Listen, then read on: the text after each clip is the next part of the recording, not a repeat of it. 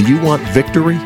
You can have it in Christ Jesus. Time once again for Abiding in Christ with Jim Wood. You have to step back, evaluate the various positions in light of Scripture, and then re-engage with a godly perspective. Pastor Wood is the founder and executive director of Wears Valley Ranch, a Christian home and school for kids from crisis family situations. Jesus said, "As the Father has loved me, so I have loved you. Abide in my love." You can contact the program by calling 866-41-ABIDE or by visiting us on the web at wvr.org. And now, without further delay, here's your host, Jim Wood. Well, as you know, we typically do expository teaching, taking a passage of Scripture and going through it, looking at it verse by verse. However, this time of year, month of January, many churches observe Sanctity of Life Sunday. Not all churches do, not all evangelical churches do, but many churches do because many of us believe that this is a subject that is so vitally important we need to keep it in view.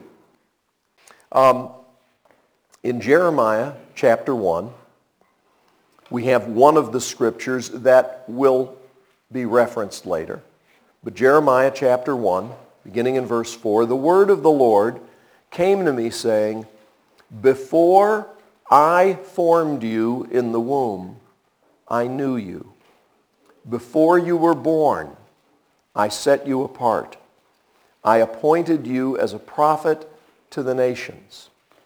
God says to Jeremiah that he had a relationship with Jeremiah before forming Jeremiah in the womb. Now, pro-lifers like me like to hold that up and say, see, God cares about children even before they're born.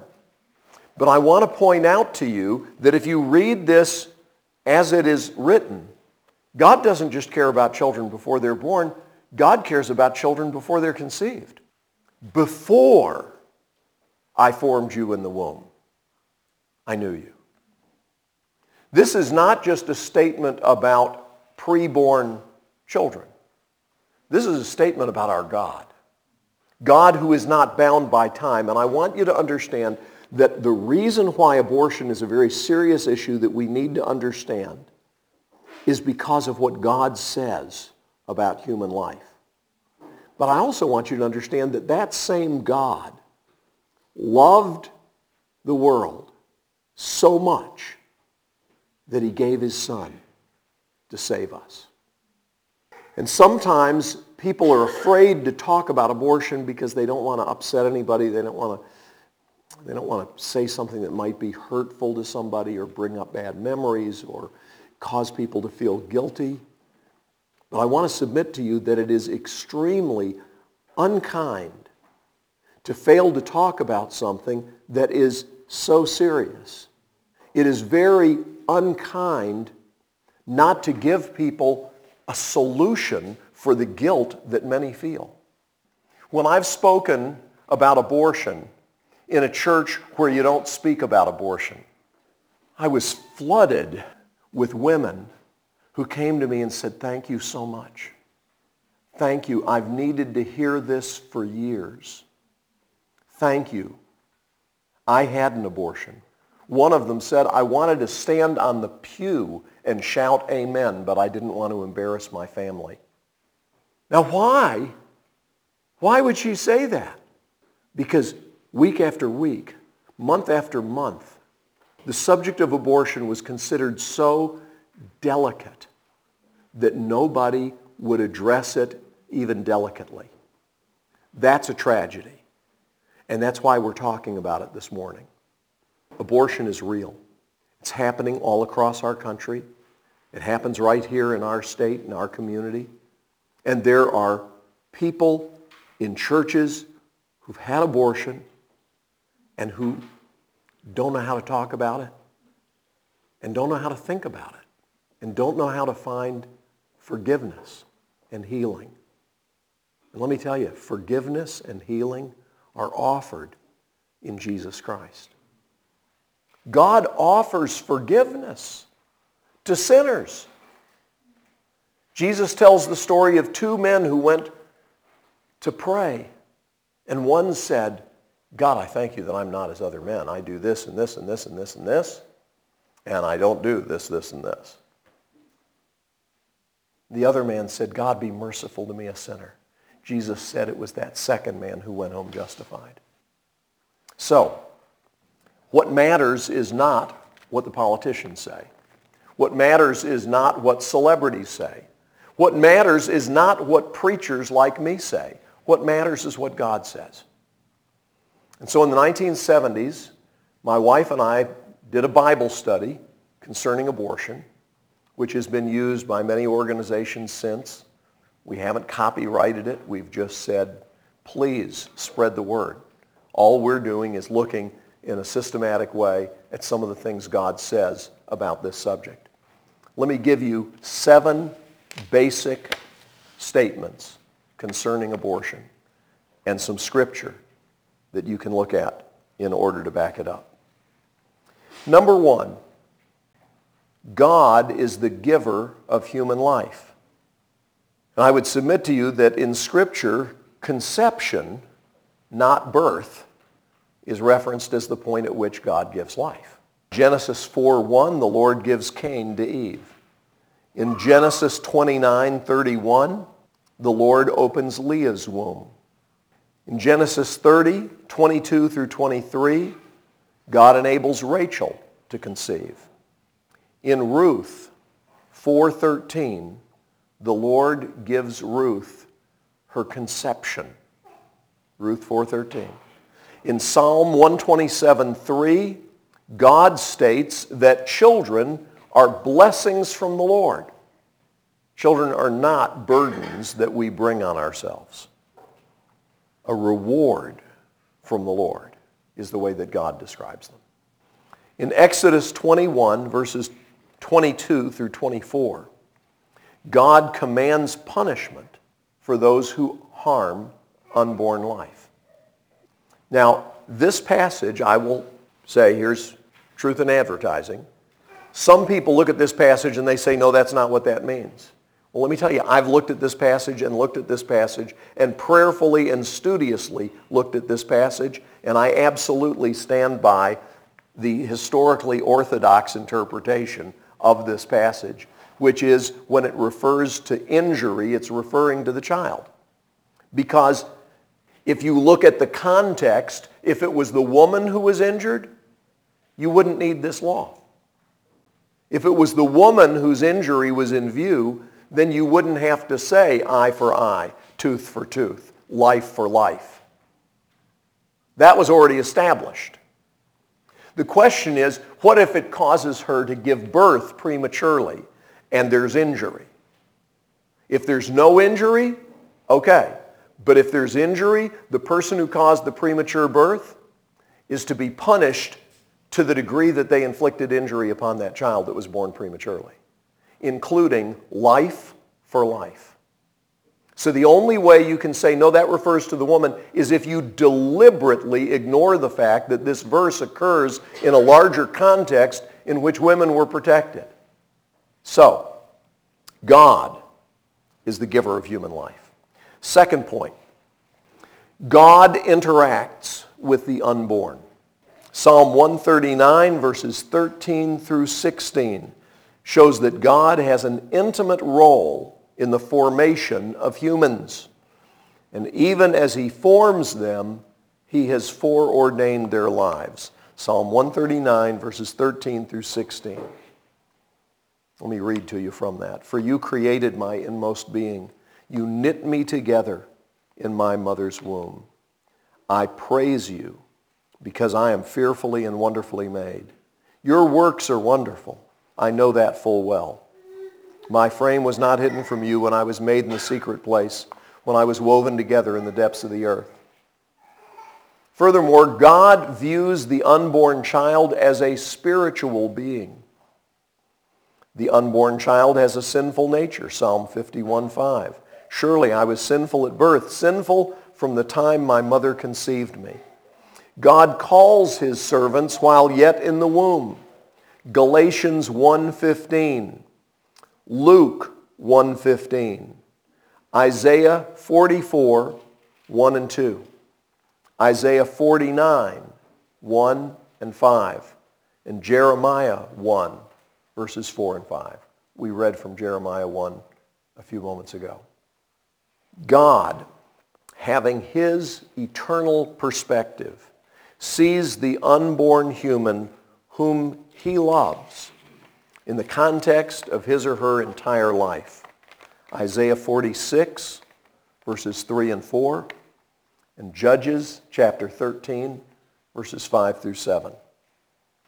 Notice that in the passage from Judges, which is talking about the birth of a child, the mother is told that because he is going to be a Nazirite after he's born, she is to not consume any fermented drink, any wine, or eat anything unclean, even while she's carrying the child. Why?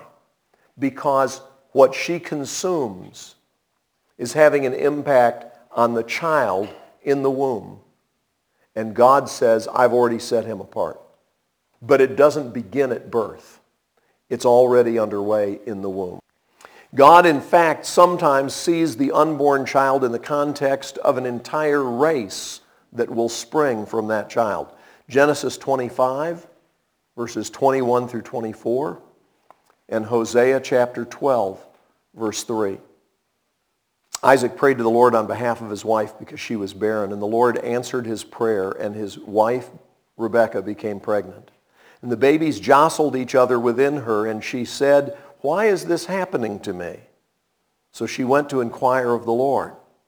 The Lord said to her, 2 nations are in your womb, and 2 people from within you will be separated. One people will be stronger than the other, and the older will serve the younger. And when the time came for her to give birth, there were twin boys in her womb. In the womb he grasped his brother's heel. As a man, he struggled with God. God sees not just what's happening right now. God sees the generations to come. Third major point, God began his journey on earth as a man at conception. This is the ultimate statement of when God views men as becoming human. Luke chapter 1, verses 31 through 46. Matthew chapter 1, verses 20 through 21. Now you know those scriptures. We studied them at Christmas time. But think about the fact that God became a little tiny child in the womb of the Virgin Mary. And when Mary went to see her relative, John the Baptist, who was in his mother's womb, jumped for joy because he was even then in a spiritual state, relationship with God the Father, and by the Holy Spirit he recognized the presence of the Messiah from within the womb. How's that possible? Because God was there by his Spirit at work in John the Baptist's life before he was born. God is the one who gives life. God is the one who knits us together in our mother's womb. God is the one who ordains our days. And we need to recognize that when we're talking about this subject, we're talking about holy things. God forbids the taking of innocent human life. Exodus chapter 20, verse 13 says, "You shall not murder." Human life is valued because it reflects God's image. Genesis 1:26, Genesis 5, 1 and 2. God has final authority over life and death. Deuteronomy 32, verses 39 through 41, and 1 Samuel 2:6. This is what God says. "See now that I myself am he. There is no God beside me. I put to death and I bring to life. I have wounded and I will heal, and no one can deliver out of my hand. I lift my hand to heaven and declare, as surely as I live forever, when I sharpen my flashing sword and my hand grasps it in judgment, I will take vengeance on my adversaries and repay those who hate me. The Lord brings death and makes alive. He brings down to the grave and raises up. When people decide that they are going to violate God's law and take matters into their own hands and kill others, God not only says do not commit murder, but God promises vengeance on those who do. Well, what about the hard cases? First, low social status does not make us less valuable in God's eyes. God demands justice for the poor no less than the rich, which were fashioned by him from the womb. Job chapter 31, verses 13 through 23. Deficient physical status does not make us less valuable in God's eyes. God designs those with handicaps and sometimes allows deficiencies into our lives. Exodus 4:11, 2 Corinthians 12:7 through 10. When our oldest child was born with multiple handicaps, this was a verse that God used to speak to us very powerfully. The Lord said to Moses, "Who gave man his mouth? Who makes him deaf or mute? Who gives him sight or makes him blind? Is it not I, the Lord?" You see, God doesn't agree with the prosperity preachers who say that if anything like that happens, it's just the devil. Okay? God says, no. I'm the one who makes blind people. And I'm the one who makes them blind. I'm the one who makes deaf people, and I'm the one who makes them deaf. I'm the one who makes the lame, and I make them lame. We don't like that, but that's what God says.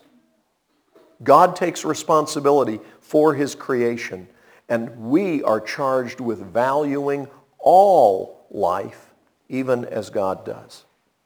The Apostle Paul says, to keep me from becoming conceited because of these surpassingly great revelations, there was given me a thorn in the flesh, a messenger of Satan to torment me. 3 times I pleaded with the Lord to take it away from me, but he said to me, my grace is sufficient for you, for my power is made perfect in weakness. Therefore I will boast all the more gladly about my weaknesses, so that Christ's power may rest upon me. That is why, for Christ's sake, I delight in weaknesses, in insults, in hardships, in persecutions, in difficulties, for when I am weak, then I am strong. Third point under this hard cases subject, misery does not justify abortion. Even though Jeremiah wished that his mother's womb had been his grave, God's plans for him, even while he was unborn, were entirely different. Jeremiah 20, verses 14 through 18, compared with what we looked at earlier in Jeremiah 1, verses 4 and 5. Jeremiah wished he'd been stillborn, but Jeremiah was wrong. God had a plan for his life, and he was one of the great heroes of the faith. Job, though once a loved and respected husband and father of great wealth and community acclaim, came to a point of cursing the day of his birth and the night of his conception. But that didn't alter God's view of him. Look at Job 3:3. Jesus was accused of being illegitimate by many in his day. But obviously God's perspective is different. John chapter 8, verses 19 and 41. So, main point number 6, God's reaction to the shedding of innocent blood is wrath. Deuteronomy 27:25, 2 Kings 24, 2 through 4, Psalm 106, verses 38 through 45, Joel chapter 3, verse 19, and Jonah chapter 1, verse 14.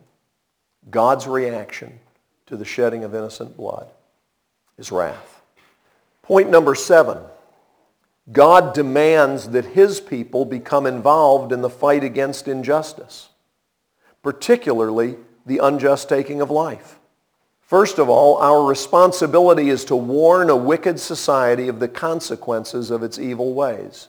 Ezekiel chapter 3, verses 17 through 19. Our responsibility is to seek the deliverance of those who are being led away to death. Pretended ignorance is no excuse. Proverbs 24, verses 11 through 12. Says, rescue those being led away to death. Hold back those staggering toward slaughter. If you say, but we knew nothing about this, does not he who weighs the heart perceive it? Does not he who guards your life know it? Will he not repay each person according to what he has done? But our responsibility is also to provide alternatives that demonstrate the love of God. Matthew chapter 25, verse 40. The king will reply, I tell you the truth, whatever you did for one of the least of these brothers of mine, you did for me. Our responsibility is also to proclaim the good news of the opportunity for forgiveness and a new beginning, whatever our past sins may be. John 3, 16 and 17, Titus 3, chapter 3, verses 3 through 7. 1 John chapter 1, verses 9 and 10. Romans 5, verses 6 through 8, and 1 Timothy chapter 1, verses 8 through 17. You see, at just the right time, when we were still powerless, Christ died for the ungodly. Very rarely will anyone die for a righteous man, though for a good man someone might possibly dare to die. But God demonstrates his own love for us in this. While we were still sinners, Christ died for us. We live in a culture that doesn't want to think about what's going on. Those who know Jesus Christ have a solution. Whether it's for a person who's pregnant and doesn't know what to do, and where to turn, and how to find help, or whether it's for someone who's had an abortion and is now racked with guilt, or someone who helped facilitate an abortion. God offers grace and mercy, forgiveness and cleansing, a new beginning, regardless of what our sin is. But folks, we'll never receive that until we come confessing our sins. I want to implore you not to be unclear about this. Some people say, well, you know, there's a legitimate medical question. There is no medical question. The child that's in the womb is a child, even if you want to call it by some other name. You may want to use another term for it, but it's still a baby. And therefore it needs to be protected. And to pretend otherwise, to act as if it's just part of the mother, it's not part of the mother. The small intestine is part of the mother. The liver is part of the mother. The baby in her womb has its own DNA, its own fingerprints, its own heartbeat. And we've got to take this seriously because we live in a culture that just doesn't want to know. And I've talked with so many women who say, I wish somebody told me the truth years ago because I was lied to. I was told it was just a clump of cells. I was told it was undifferentiated tissue, which is a lie. I was told that it was just the product of conception. That's the term they used. Well, it is the product of conception. But the product of conception is a human being. And if you put together all the people who have died in Iraq and Afghanistan, in those conflicts, it doesn't add up to a fraction of the number that are killed every year in this country through abortion. So people who say, I'm for peace and I'm against war, but I'm pro-choice, are not being honest.